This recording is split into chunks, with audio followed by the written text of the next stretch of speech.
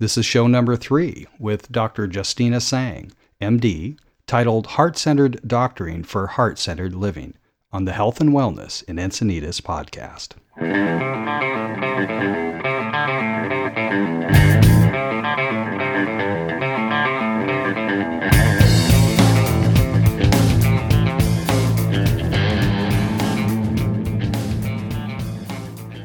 Today we're speaking with Dr. Justina Tseng, board-certified rheumatologist, owner of Amora Med Institute here in, is it Solana Beach? Yes, it is.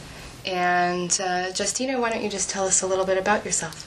Yeah, well, I'm really excited to be here with you today to be engaged in this conversation. My name's Justina Tseng, and I am a board-certified rheumatologist, and I've taken my own journey of healing that has shaped what I think and how I practice medicine. And Amora Med Institute is something that I created and founded, and its main purpose is to inspire and empower each individual to successfully engage in health, healing, and self-care. So I work with people who are really interested in restoring balance and healing, tapping into their innate wisdom, which we all have stored in our body, and really focusing on food as medicine and getting well in the most natural way possible.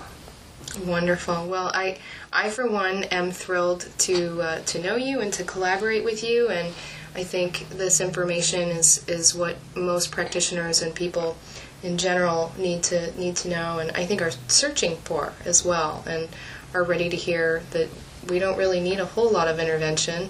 What we need is a lot of common sense to bring the healing about. Your clinic is, what's the location and the website? Yeah, so the website is www.amoramed.com. The name of the practice is Amora Med Institute, and we're located in Solana Beach, right off of the 5 along the coast. And now you obviously see patients for things like arthritis. However, I'm guessing that you see patients for broad spectrum, all kinds of inflammatory disorders. Maybe you can tell us a little bit about who is your ideal patient. I do see a lot of rheumatology patients who are really interested in adding an integrative and or functional medicine approach to their current management plan that they have with their conventional rheumatologists. And it's a co-treatment approach, so I'm a big believer that the integrative concept is really beneficial for the arthritis and autoimmune patient. However, because we are realizing that chronic illness and disease is really a function of unidentified or low-grade inflammation going on in the body, I do work with patients who have non-rheumatologic conditions that range anywhere from psoriasis, inflammatory bowel disease, irritable bowel syndrome, diabetes. We have a huge body of evidence that's pointing to the relationship between stress, inflammation, and chronic disease. And what about for patients, and I know because we're going to be collaborating on a program that includes detoxification even for healthy patients, so how does this concept of detoxing the body play into both for just the average patient that may not have an inflammatory disease, but also for somebody that has an inflammatory disease? Sure. The concept of detoxification is a really important one, and it really isn't something that was covered when I went for my traditional medical school education. So coming out of medical school and doing my residency in internal medicine and my fellowship in rheumatology, we didn't focus a lot on detoxification. It wasn't really until I finished my training with Dr. Andrew Weil at the Integrative Center in Arizona, and then went on to do additional training in functional medicine, that I was taught and I realized the importance of detoxification. Now, we know in general that the liver is one of our main detoxification organs. And so we work with that, but in conventional medicine, it seems to be more of a kind of background concept. We do, monitor the liver, and we keep our eyes on the kidneys, which is another organ that's involved in eliminating toxins from our body. But from an integrative functional medicine approach, detoxification is oftentimes the first place that we look, because if our liver is not operating optimally to eliminate toxins from our body is a very, very wise entity. It has other ways of storing the toxins so that we're not exposed. But what's important to know is if the liver is not removing the toxins and processing it so our body can get rid of it, we're storing it somewhere in our body. And that's a really important step when we're talking about symptoms that begin, syndromes, illnesses, conditions that arise. So in my practice, we really focus a lot on how do we support the liver, how do we perform medical detoxification in a safe way, in a healthy way, to allow the body's natural response to take over. I have my own personal experience because I had a fibromyalgia type syndrome, and I continue to manage what I consider to have potentially been an inflammatory disease. And for me, detoxification, both through diet and through the use of the technology that I work with at Thorpe Institute, was effective, and I was able to get out of that syndrome, and later discovered that I have celiacs and that I needed to heal leaky gut, and I learned a lot more about it when I was able to audit the functional medicine course. And you've made reference to functional medicine a number of times, and I just want to touch on it real quick because I think a lot of people don't know what that is.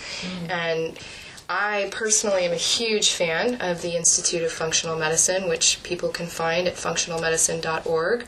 This is a wonderful organization that teaches doctors a new medical model and teaches them to look at the whole patient. And some of the research that they've done over the last 28, I think, years that they've been around is showing that a substantial amount of chronic inflammatory disease and the diseases that are really prevalent today are at least linked to leaky gut and dysbiosis. So I'm not the doctor here, but I found the information that they taught to be hugely helpful in the new medical model. So yay, functional medicine.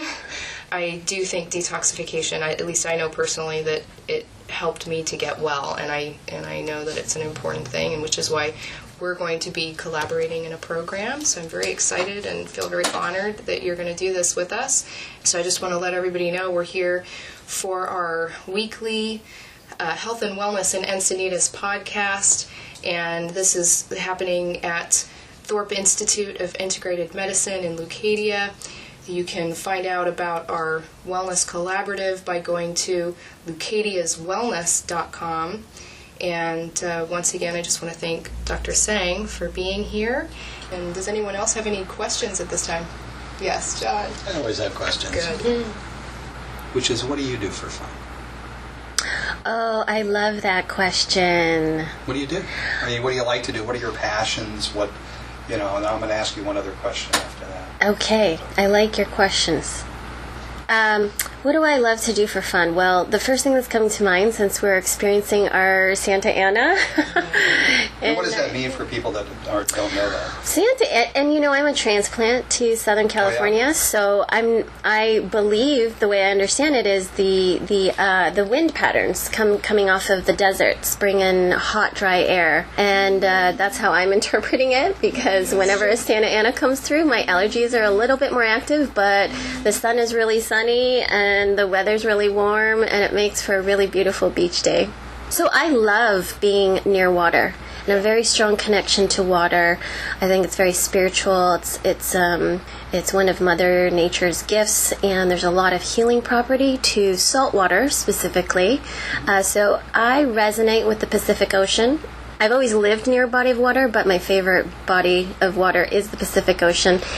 And I really love being in it, around it. So the beach is a very favorite place. I was actually just having a little business meeting in the ocean yesterday morning. It's where I get most of my creative ideas and inspirations. And so I make sure really to get into the water at least once a week, if possible. Nice.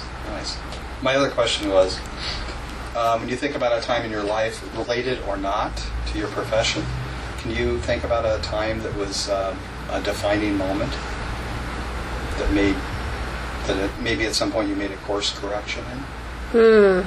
Yeah. Well, there are many of those. So that would be like a whole series of podcasts, okay, I think. But I would say the one, let me think, if I am thinking about this question right now. You know, I was trained as a scientist. I'm an artist, and I'm a creative at heart, but my life journey really took me down the path of medicine and science. And I really, there's so many pieces to that journey, but when I think about it, you know, my integrative medicine fellowship with Andrew Weil was so profoundly healing and educational. It really showed me how so many physicians in the United States have their own healing journeys to take. And mine ended up being quite inspirational in giving me a much more expansive awareness of what we can actually do as physicians. And for me, it really allowed me to see that while I can write a prescription and while I can, quote-unquote, doctor a patient, the reality is there's a really beautiful opportunity for me to bring in my gifts and my interests as an artist into the medical profession. And it's really led me down this really beautiful path that I show up for every day, where I can step into my life purpose as a physician and healer and artist, and really take that creative energy to support someone in their healing process. And we haven't touched on, Justina is an artist and she holds workshops. What I'm passionate about is intuitive art healing. So I work specifically and only with mandalas. Mandala symbols that have been used, and people may be familiar with them. Sometimes the media portrays the Tibetan monks making sand mandalas, which is an exercise in meditation and non-attachment. So in creating the platform for the power of art to heal, which I really feel is very powerful, and that we have not really focused on in traditional medical models. I have a mind-body healing studio as part of the practice, and it's offered for both patients, but also for anybody in the community that really wants to explore a healing journey, which inevitably always takes someone into their heart space.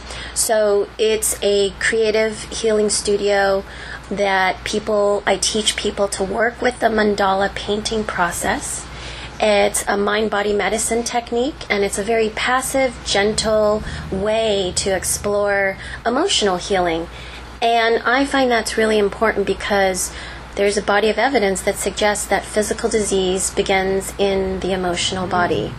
And if we can address the emotional energy state that we hold within us, we can sometimes really not only experience miracles, but really take a very preventive approach. Yeah. Colin was talking in the lunchroom about healing. So I think I've mentioned this before, maybe even on a podcast, but I had the opportunity to work with Elizabeth Kubler-Ross. Beautiful. So she said, you hold something longer than 17 seconds, it becomes unfinished business. So I think that people that are actually doing the healing work and helping people release energy, whatever, emotional, also need to integrate that in and teach people how not to hold on.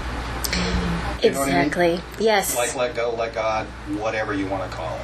And Yes. my experience is meditative states have a tendency to facilitate that. Yes, and mandala painting is a form of mindfulness meditation, and mindfulness meditation, other forms of meditation really allow us to quiet the mind, quiet the chatter, and it's that state when we're quiet that we can tap into a zone of clarity and inner awareness.